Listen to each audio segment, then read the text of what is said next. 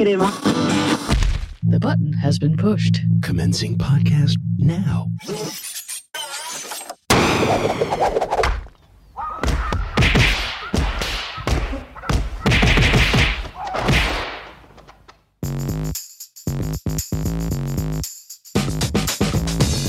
Welcome to Pop Tech Jam, the independent audio magazine about consumer technology, lots of pop culture, and anything else we feel like talking about today. I'm JD Biersdorfer. And I'm Pedro Rafael Rosado. And here we are, once again, recording. Yes. Like almost on a regular basis again. Almost on a regular basis. This is great. Listen, by the way, I am not in lovely downtown Manhattan. I am somewhere in the exurbs of New York. Or the suburbs of Philadelphia. You're in the scenic vistas of the metropolitan area. Yeah, I'm somewhere, but it's hot. Nature gets out there. I mean, New York gets hot because all the concrete gets really steamy and holds the heat. But to be fair, compared with the rest of the country, this summer, New York has not really had a super, super bad time of it. Like if you look at the west to southwest, Northern California, weeks of triple-digit temperatures, and like you can't take a walk before 8 in the morning or your feet will melt. And here, we had a couple of 2-3 days, high 90s, edging into the 100 with the heat index. But overall, knock wood, don't want to ruin it, don't want to curse it. It hasn't really been super complainable, in my opinion. Well, I'm going to complain because here it's about 100. Well, yeah, you're a little bit outside of and you're near, a large metropolitan area with a river and it's hot. The interior of the country gets a little toastier, I guess. I'm telling you, August is going to be the hottest August in forever, like July was. Mm-hmm. Good thing there's no climate problem. Yeah, Well, and we're halfway through August to this point, and did you see the thing? We're having the back to school, all of those specials, buy this tech for your kid, whatever. Hold on, let me ask you a question. Do you still get a little depressed with the whole back to school thing? I still get a little twinge. Not having kids, I don't have to shop for them. I feel the twang because even though I'm not going back to a classroom, it means that if you work in an office, everyone comes back and like you seriously have to get some stuff done after faffing around all summer. So that feels more to me like the back to school feeling. I think if it was school, I'd probably would be less annoyed with the sort of return to serious business. But the back to school sales are going on and. Yep. Retailers are actually starting to put the Christmas stuff out with the back to school. Stop. It's 100 degrees where I am. Well, they moved it up from Halloween because, and they've talked to some, I think Home Depot is one of the big box retailers doing this, but they're realizing, inflation is still kind of high, so people need to spread out their spending. So if they only have a couple of months, if they put out the Christmas stuff at Halloween, they may not have enough cash to buy everything they want. So if you back all that up to the back-to-school time, late August, early September, it gives people more of a long runway in which to purchase their holiday tchotchkes and things. And it's on display. They can just throw this stuff out there, and it's supposed to, and I don't know if it's supposed to get people into the spirit earlier. I really don't want to see, happy little snowman decorations, if I'm looking at notebooks or whatever for back-to-school gear. But I'm schwitzing right through my shirt. I don't want to see Santa. Yeah, so you don't want to see, little reindeers or anything happening. No reindeers, no elves. Yeah, nothing. All right. So maybe skip the mall while you're out there. Malls. Yeah. God, I went to a couple of malls this week, and it was just brutal. They don't ramp up the excitement like they used to, at least for me anyway. In the teen years where that was your destination, was to go to the mall, go to the video arcade, play some Centipede, get some caramel corn, do all of that stuff you do at a mall to sort of derp around when you're in high school and you can't really afford to go anywhere. Right. Yeah, now they're just kind of sad. I mean, the ones that are still there, they're trying, but they don't really seem to have the spark that they used to. They don't. I mean, you got... Listen, I went to watch Teenage Mutant Ninja Turtles Mutant Mayhem. Whew, that's a mouthful. That's a lot of mutants. That's a lot of mutants and a lot of mayhem. Mm-hmm. And literally, it was an arcade, right? The movie theater, which was a nice movie theater. I saw a movie in XD. Did you ever watch a movie in Cinemark XD? I think I have. Now, was this just a regular with seats, or did it have the table service where you got a little No. This was regular with seats. Too? Yeah, no, this was regular with seats. Oh, and they had a head shop. Oh, I'm sorry. They don't call them head shops anymore. Dispensary. Oh, they had a for medical herbal exactly. accessories. Can I rant a little bit about Teenage Mutant Ninja Turtles, Mutant Mayhem? Yes. I can't even get it out. Yes. Imagine if they team up with the X-Men. Yeah, oh, gosh. Oh, speaking of which, I heard a rumor that Tobey Maguire's Spider-Man and Hugh Jackman's Wolverine are going to be in the same movie, but not Deadpool. Okay. There might be a Secret Avengers type movie thing. I don't know if that's true. I don't know if it's wishful thinking. Since both of those guys are like pushing 50 now, or are they going to be... They're going to do the old man versions, probably. Yeah. I'm guessing they'll like do the the Logan old man version or whatever. Right, exactly. Anyway, Teenage Mutant Ninja Turtles Mutant Mayhem. Mm-hmm. I'm going to give it a 10 o'clock. Okay. You know what I mean? The thumb's not fully all the way up. It's not fully all the way up. It's kind of halfway. It's definitely past the midway point. It was fun. It was enjoyable. It was everything you want in an animated comic book movie. It had all the explodey bits. Mm-hmm. It had all the jokes for the parents and all that stuff. Wisecracking reptiles? Wisecracking reptiles. Actually, I think are they amphibians or turtles? I think turtles I don't are know. reptiles. That's a good... Somebody will correct us, believe me. Somebody will definitely correct us. Little green guys with shells. Yes, and sharp instruments. Mm-hmm. It was a lot of fun. I enjoyed it. But it was just one of these movies where I guess I'm becoming the dad that's concerned about on-screen violence when all I used to watch was on-screen violence. There's one part where, you know, I wasn't into the Mutant Turtles. I mean, I know that they share a continuity with Daredevil and all that stuff. And they have a storied history going back to black and white indie comics in the 80s. Exactly. Yes. The same accident made Daredevil that made the Mutant Ninja Turtles out as an homage. I get it. At one point, the Jackie Chan character who, I forgot the character's name. He's like the master, the sensei, who's the dad. Splinter? Splinter, there we go. Yeah. And he stabs a humanoid character in the face with a sword and just leaves him there. That's pretty aggressive. Yeah. I mean, I was like, that really bothered me. It's like, I get it. They're Ninja Turtles. There's going to be a certain amount of fighting and violence. I get it. But that was like, come on, man, that's excessive. This is supposed to be a kid movie. There were tons of kids in this movie theater. And I got really bothered by that. Really? You know, really bothered. Yeah, face stabbing in a PG-13 kids movie. You know, it's just a little, you know, Seth Rogen. I appreciate the messages that you put in the beginning of the movie and all that stuff. But if you're framing a movie for a kid audience and you stab somebody in the face... Well, and kids copy what they see on the TV, so there's going to be a lot of face stabbing now. It's kind of like, you know, there's a lot of desensitizing stuff. And that was part of that really, really knocked it down for me.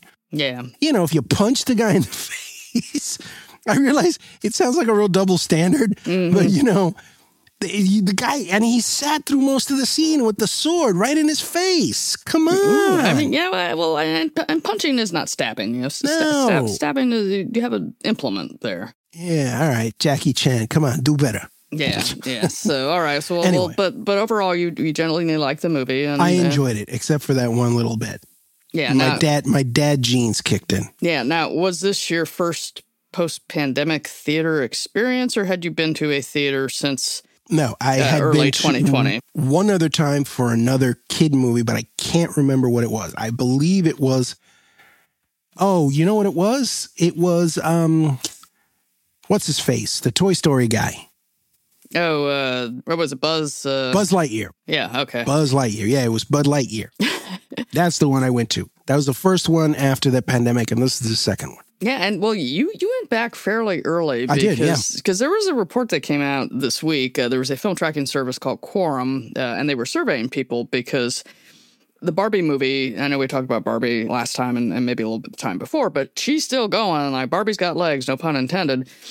Yeah, she has been bringing people to the theater. The thing has made more than $1 billion worldwide. Yeah. Countries that are normally afraid of women are letting the movie be shown. I'm sure there's some censoring going on, but Barbie is getting to places where maybe you wouldn't think Barbie would go. But this film tracking service Quorum surveyed 1,800 people who were going to see Barbie in the theaters.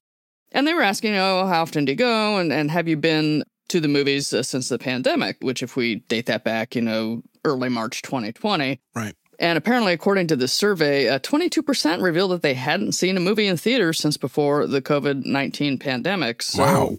A lot of them came out for Barbie. You know, the whole Barbenheimer thing was going on too. I think there was more Barbie than Oppenheimer really pushing the box office. But the fact that Barbie was genuinely well reviewed, a lot of girl power, it turned into this community event where people would wear pink and they would go and there were these big celebrations in the theater, and then they would get all the repeat viewing because people would go back and see it, see all the Easter eggs, or they just liked it, or they just became complete Barbie converts at this point. It was just really, it seems like Barbie was the thing that smashed through a lot of people's fear of going back into theaters, even though we have had, you know, our COVID ups and downs. You know, the summer's been fairly calm, but they are noticing upticks in a certain variant. And, the fall's going to come and you got to get your shots and make sure you get your COVID and your flu and maybe get your RSV while you're doing it.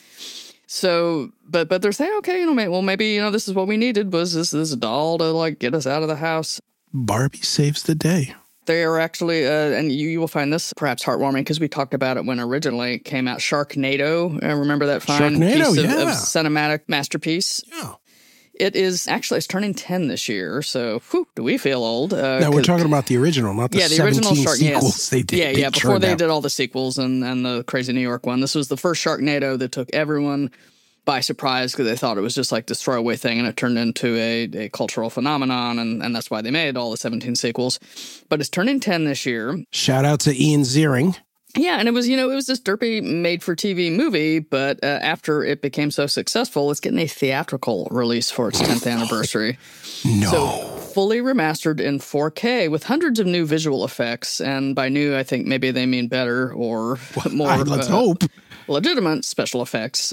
So Sharknado is making another run. I just might have to. Yeah, that'll take you back to the theater too. That will definitely take me back. Yeah, and so that one started on the TV. That's going out to theaters. Things that were in the theaters for a very short time that are quickly coming to TV. In that category, we have the Indiana Jones movie, Indiana Jones and the Dial of Destiny, which I guess is being classified as a royal bomb because it made nowhere near the money or met any expectations for what the folks at Lucasfilm and Disney were hoping. And 80-year-old Harrison Ford, and and I did not see it in theaters. I will admit I was not sufficiently motivated to go to a giant auditorium full of strange people and watch this movie. But they're kicking it out to home video before the end of August. Wow. So I think it came out like the 30th of June or something. Yeah. It was a big tentpole summer thing. And as of August 29th, I think you can get it on home video. They're gonna do the thing where you got to pay for it first. So $20, you can watch it at home. Wait a while, it'll eventually be free on streaming on Disney Plus. But for those who really wanted to see it but didn't want to go to the theater, if you fork over a Jackson, you can watch it at home. And for a lot of people, especially if you live in an expensive movie-going area, this is a better deal. Your TV and your sound system are probably quite decent. If you're buying 4 tickets or whatever for the family to go see, that could be costing you $60 right there. For $20, everyone gets to go. You can pause when people need to take the bio breaks or you need to get more snacks. And then if you've paid for it, then you keep it. You have this movie, you can watch it again. And I actually will admit to doing this with Wes Anderson's Asteroid City. Oh, yeah? Which I always love his movies. I mean, a lot of times they're not super energetic in terms of forward plot momentum, but they're very pretty to look at, and they're deep character studies, and you get all of this nuance just in pauses between characters. But I wanted to see, because it was about the space program and just mid-century America, and some of the performances had gotten really good reviews, but I was like, I don't want to go to the theater, right? But boom, it was already out for $20 and you can have it forever. So see, all right, so I went to see the Mutant Ninja Turtles this weekend, right? Mm-hmm. In New York City. It would have cost me over $100.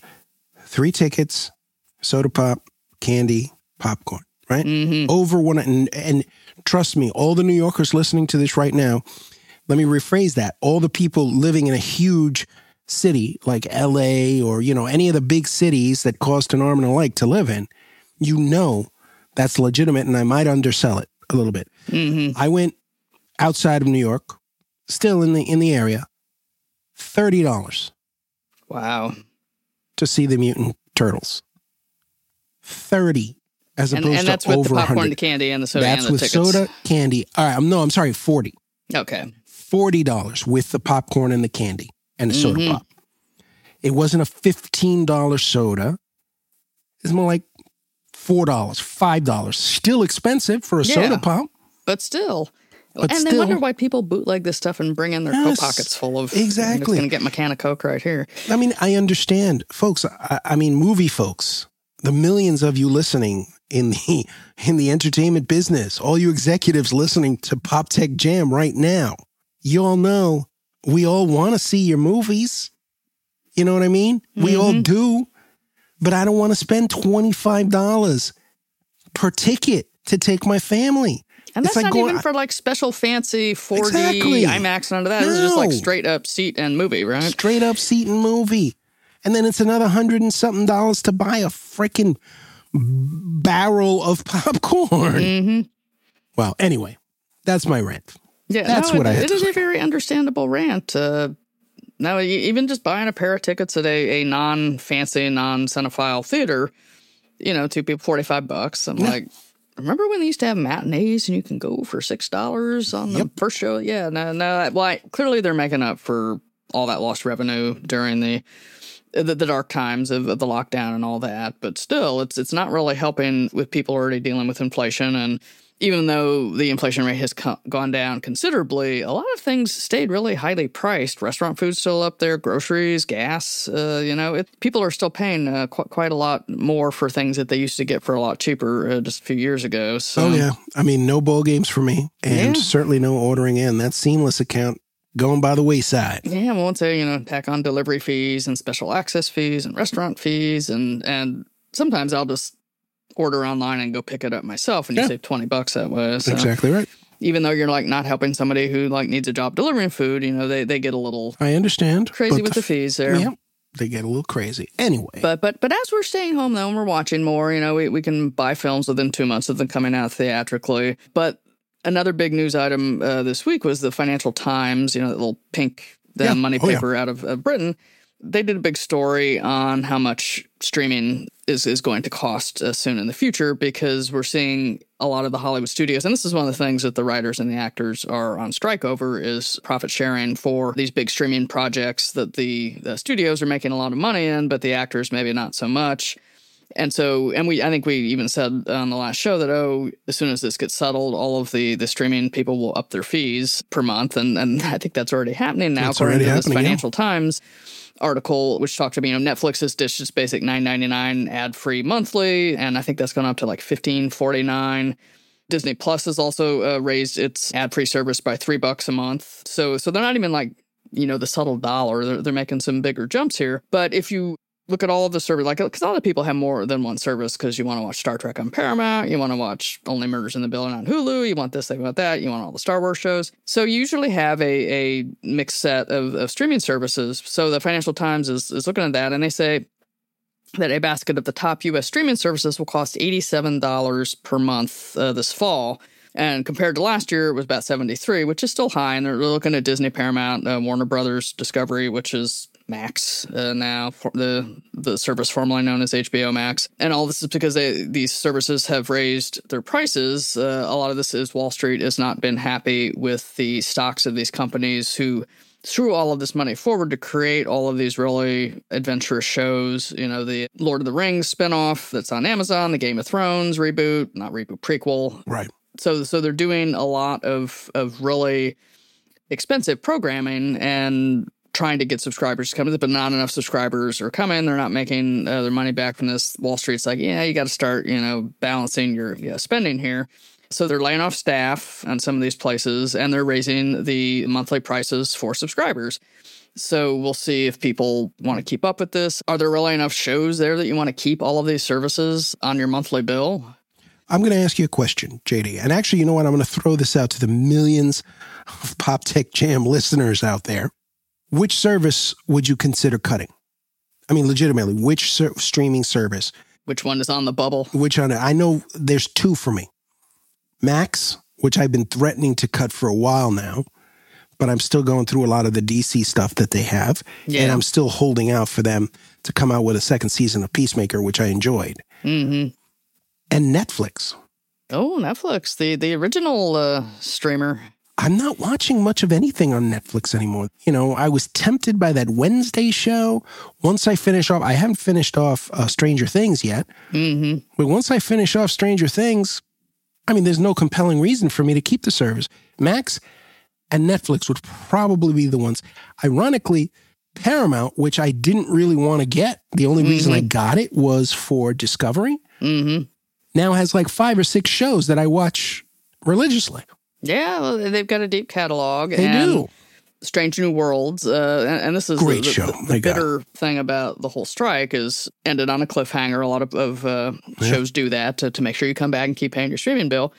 But with the writer's strike, who knows when the show's going to be back? I mean, everything's getting pushed out. So are we talking like 2025 now for some of these, especially the shows that have a lot of CGI and effects? And if they're only doing 10 episodes, coordinating all the actors' schedules to get them in to film this. So there's a lot of lead-up time that they need to produce these shows. And if all of that's delayed...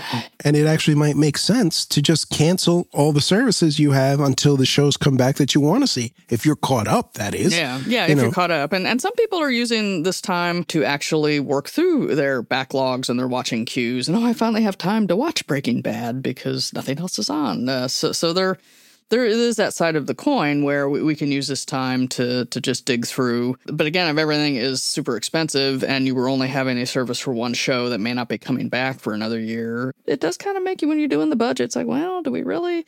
Hey, if my show isn't coming back until 2025, do I really want to pay $15 a month?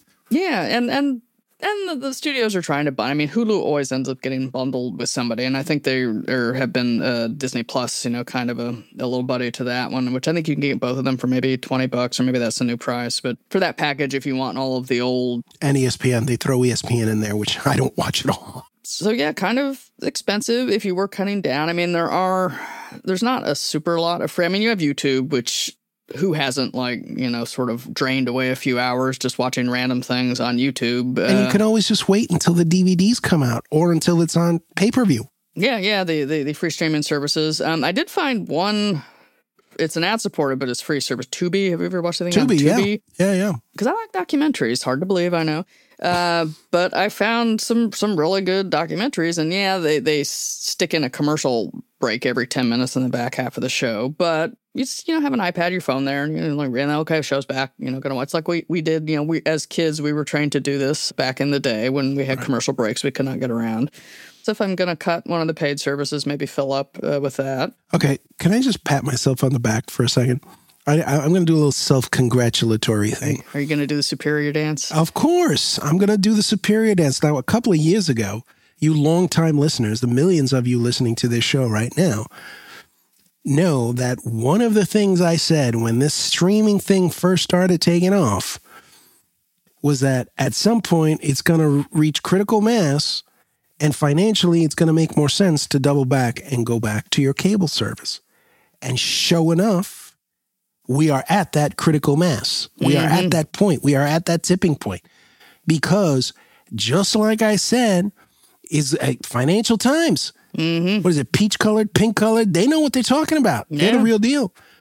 $87 is actually more than what I pay for cable. The only reason, and unfortunately, frustratingly, I do have a cable account and I do have all these streaming services because the lovely Mrs. Kaiser still wants to have that cable box. She cannot cut the cable. She refuses to cut the cable. She's got her Bravo and her things. She does. Yeah, I think the average price of cable, I think, according to the FT, is like $83 a month. So we compare that with the $87 for all of the streamers with their new prices. But yeah, so you blend that together and you're paying $170. Yeah, that hurts for your entertainment that every hurts. month. Yeah, so HBO Max, Netflix, I'm coming for you. Yeah, so you knock, $30, $40 off the Easily. bill if you get rid of those. Correct. It's something to think about. Time to start renting DVDs again.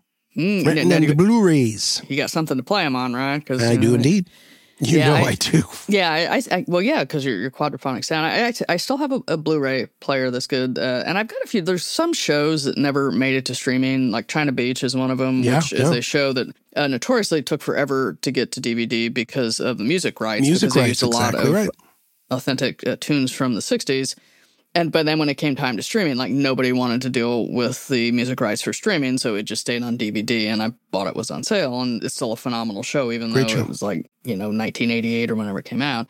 But yeah, there are certain shows like that you just can't find streaming, so old plastic disc are where you're going to find them. What's old is new again. Mm-hmm. That's all I'm saying. Just wait, the Discmans are coming back. That's right. Cassette player Walkmans. Oh, that would be so awesome. I would rock those in a second. Yeah, well, we talked about MP3 players are still hanging around, even though they Apple buried the iPod. People who still have working iPods still play them, and there's all of these other MP3 players that people are perfectly happy with. And yeah, they're not Apple branded, but who cares? Now, speaking of them, their big hoo-ha, September the 12th, the Apple event, where they're going to announce everything that they're going to do this fall. I know we used to get very excited by this, but please, yawn. Even the super nerd blocks are like, they're not going to do much with the watch because they're doing a special Apple Watch for the 10-year anniversary in 2024. So next year is not going to be so much with the watch. They're really talking about the M3 chips and how they're going to be faster for all of Apple's laptop and desktop hardware. I know every time they change a processor, it drives you up the wall because of your audio. I was just about to pull the plug on the M2. M2 Ultra. Now they're talking the M3, so I'm not sure I'm going to make the purchase. Yeah, I mean, you got to see what they and then I guess the traditional unveiling, the iPhone, which people, there's leaks here, and I don't care, whatever. I don't care anymore. What color is it going to be this year? But yeah, they're spinning up. But yeah, the whole thrill of the Apple announcement, I think, is gone by. The goggles, I think, that we talked about when we first came back were the biggest thing, and those aren't even coming out till next year. So exactly. So anyway, brief Apple interlude. But speaking of big tech, you know how we have been sort of following the will they or won't they Elon Musk, Mark Zuckerberg cage match? What's their shipping? When you ship them together, what is it? What do we call them? Muskerberg? Yeah, something like that. Yeah. The blended portmanteau of their names. Well, apparently Mark is becoming really annoyed because Elon just keeps talking about this thing and then he keeps putting it off. And Elon was like, yep, we're going to go. And he wanted to do it like Gladiator style and actually go to Rome and do it. I don't know if he's going to try to do it in the Colosseum, but he wanted to do it where all that you saw in the background were just ancient Roman buildings and ruins. So and, like when Bruce Lee fought Chuck Norris. It was in the Colosseum. Yeah, you get these beautiful 1,000-year-old ruins.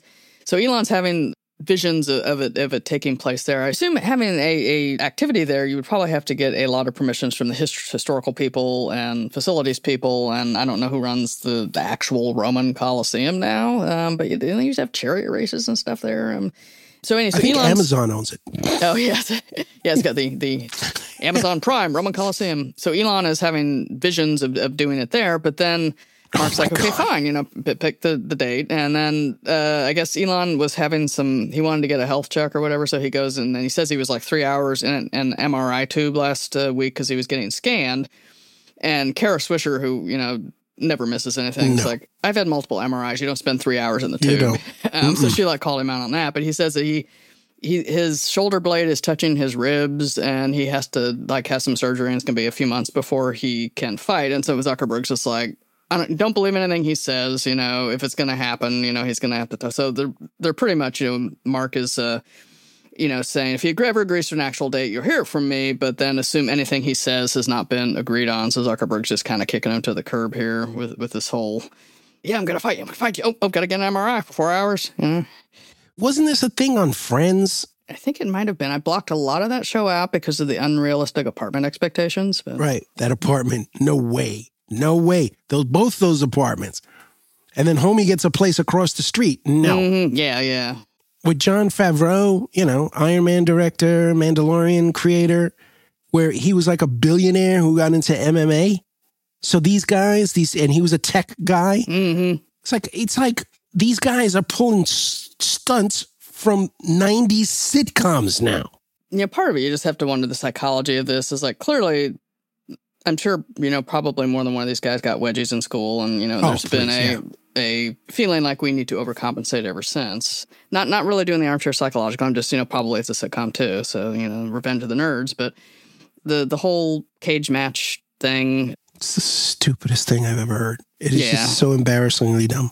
Yeah. And I think a lot of it's maybe also to distract from the issues the companies are having, both with European Union regulation, advertisers fleeing, that sort of thing. So who knows if it ever happens. A while ago, there used to be these celebrity boxing matches, like on VH1 or something like that, where they got these D-list people that, want that last moment, just to get that last bit of celebrity. It's got a whiff, more than a whiff of this. I mean, come on. Clinging to the cliff of obscurity. Oh, my God, yeah. This is just embarrassingly stupid. Just like, wow, okay. Yeah. Well, this is the world we live in these days. This is indeed. But this is our world. And so, I've been rambling on about the news. The other thing that I noticed this week, because, we love the NASA. We do. Get very excited by that. Have you noticed all of the moon launches lately? Everyone is like, run, back to the moon. We had our little moon affair in the late 60s, early 70s, and then we kind of ran out of money or whatever. We moved on the space shuttle, International Space Station, doing other things, left the moon alone. And now the U.S., the Artemis mission, the NASA's doing, that's sending us back there. India has launched a lander up there. Russia just launched one a few days ago. Everyone is like running back to the moon now. It is a hot destination. People are putting their electronic instruments on the moon. They're going to do some manned missions there. So I was like, wow, the moon's really getting its mojo back. And it made me sad for all the Mars rovers, because we love the Mars rovers. And we were watching the Mars rovers on our previous show and up until, recently. And so I was like, well, how are the little Mars rovers doing? And so I was looking at some of the NASA pages devoted to Mars missions, and they are working very diligently on a way to get samples, like rock samples and whatnot, from the surface of Mars physically back. Now they have the rovers up there and they're drilling, and they got the little on-rover labs, and they're sending back data electronically, but like we're not getting Mars rocks in the mail or anything. So hold on. You're saying they want to like blast the samples from Mars back to Earth? Yeah. Wow. Yeah, yes, yeah. Let's do this. FedEx for Mars rocks. Wait for that tracking number. It's going to take a while, but they left it at your door. Yes. I hope nobody, porch pirates don't steal your Mars stole rocks. the Mars rocks. Yeah. So, there's this program called Mars Sample Return. Basically, what they're working on is, so say the rover, they get samples of soil and rocks or whatever, and so they have to get some type of propulsive device to it's space worthy. So you put them in some kind of canister to return. And then you have to get them past the Mars gravity and boost them back into space. And then they eventually find their way back here. They've got enough propulsion and direction to make it back here to Earth. It's going to take a while, though. I think they're going to launch one of these experimental devices June 2028, I guess, from Mars, and they don't expect the samples to actually get here to Earth till the early 2030s, and so hopefully no space pirates will steal them on the way. But it's being done out of the Marshall Space Flight Center down in Huntsville, and obviously anytime there's some kind of Mars thing going on, the Jet Propulsion Laboratory in Pasadena is always involved too. So I can, that's kind of, we've been sending our stuff out, but we haven't really brought a lot of stuff back since the Apollo astronauts would bring back rock samples, or, if we had the random meteor or asteroid that hit the Earth that people found pieces of, but we haven't really got special delivery of things from other planets. So that kind of got me, all psyched again for the Mars program. Yeah, but to your point, the moon's getting a lot of attention again. And I did this story recently about people sending artworks to the moon. And there's actually this program called the Lunar Codex, where the guy who is managing the project is buying some of the extra payload space that you get on the third-party NASA vendors who are sending up scientific gear. If they've got any space left over, then you can buy it and send up whatever you want. And it's like, send your fraternity pin to the moon. So we're sending garbage. We're just sending Although crap. We are sending art. The gentleman is sending 30,000 works of art from 157 countries that's all been miniaturized on nickel-based nanofish or on these like NASA-ready SD cards. NFTs? He's sending NFTs. Yes. Yes. Well, there are people who are doing NFTs, because there's, in addition to this Lunar Codex project, which is an independent funded project, there's also some very big name artists who are trying to get solo shows on the moon. Jeff Koons is one. There's a British artist who's doing that. And those ones are doing NFTs to go with their moon art. So yeah, that is the more financially forward moon art project. This Lunar Codex is sort of a mission of goodwill to showcase works of art across the globe here, and especially places where there's war or climate change. Maybe the moon is going to be our failover archive for culture up there. But there was art on the moon to begin with. They had that little moon museum thing that was clipped to the Apollo 12 lander that they kind of snuck by. And then that plaque to all the astronauts that have died in the space program has been up there. But Jeff Koons sending, I think he's got like 15 sculptures that he wants to send and put on the surface. So we've got that stuff going. So there's going to be art on the moon. There's going to be all these landers. There's also been people have attempted to send digitized libraries up there. There was one, I think it was on an Israeli lander that crashed. And so even though it crashed, well, the stuff's probably still up there. It's just not where we thought it was going to be. Just be careful when they open up the first organic coffee shop. Rents are going to go up on the moon. Be careful. Yeah, then, just the whole neighborhood's going. Yeah, exactly. Yeah, so it is a destination, but a lot of countries, because the U.S. got there first, but we put some flags up, but all these other countries are sending stuff up there now. So I don't know if it's going to be just a mirror of what's going on down here. Yeah, I can expect the 2054 moon war. Yeah, I can see it. Yeah, I bet there'll be space lasers or something. Space lasers, please. So yeah, our Moonbase Alpha reality is edging nearer and nearer. Well, on that note, yes. On that pleasant note, Space Wars and Moon Bases. That's what the name of this episode's going to be. Space Wars and Moon Bases. We should thank our listeners, all 245 billion of them. Yes, thank you, listeners. Thank you so much. Thank you so much. You inspire us to chat away. Yes, you do. Yes, you do. And then there has been some, news. I mean, we gotta figure out our streaming. We gotta figure out if we're comfortable going to theaters. Don't forget to get your COVID booster this fall if you go back to the theater. Yeah. We got FedEx coming from Mars soon, and streaming's more expensive. So yeah, I'm not signing for that. I didn't order this. I didn't order this.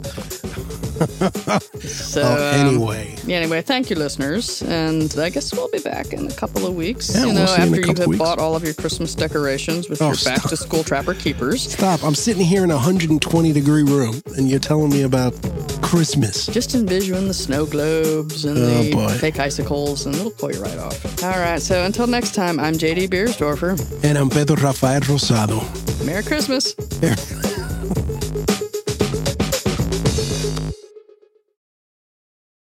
Eat danger for breakfast. Actually, I eat pizza with bits of waffles on it.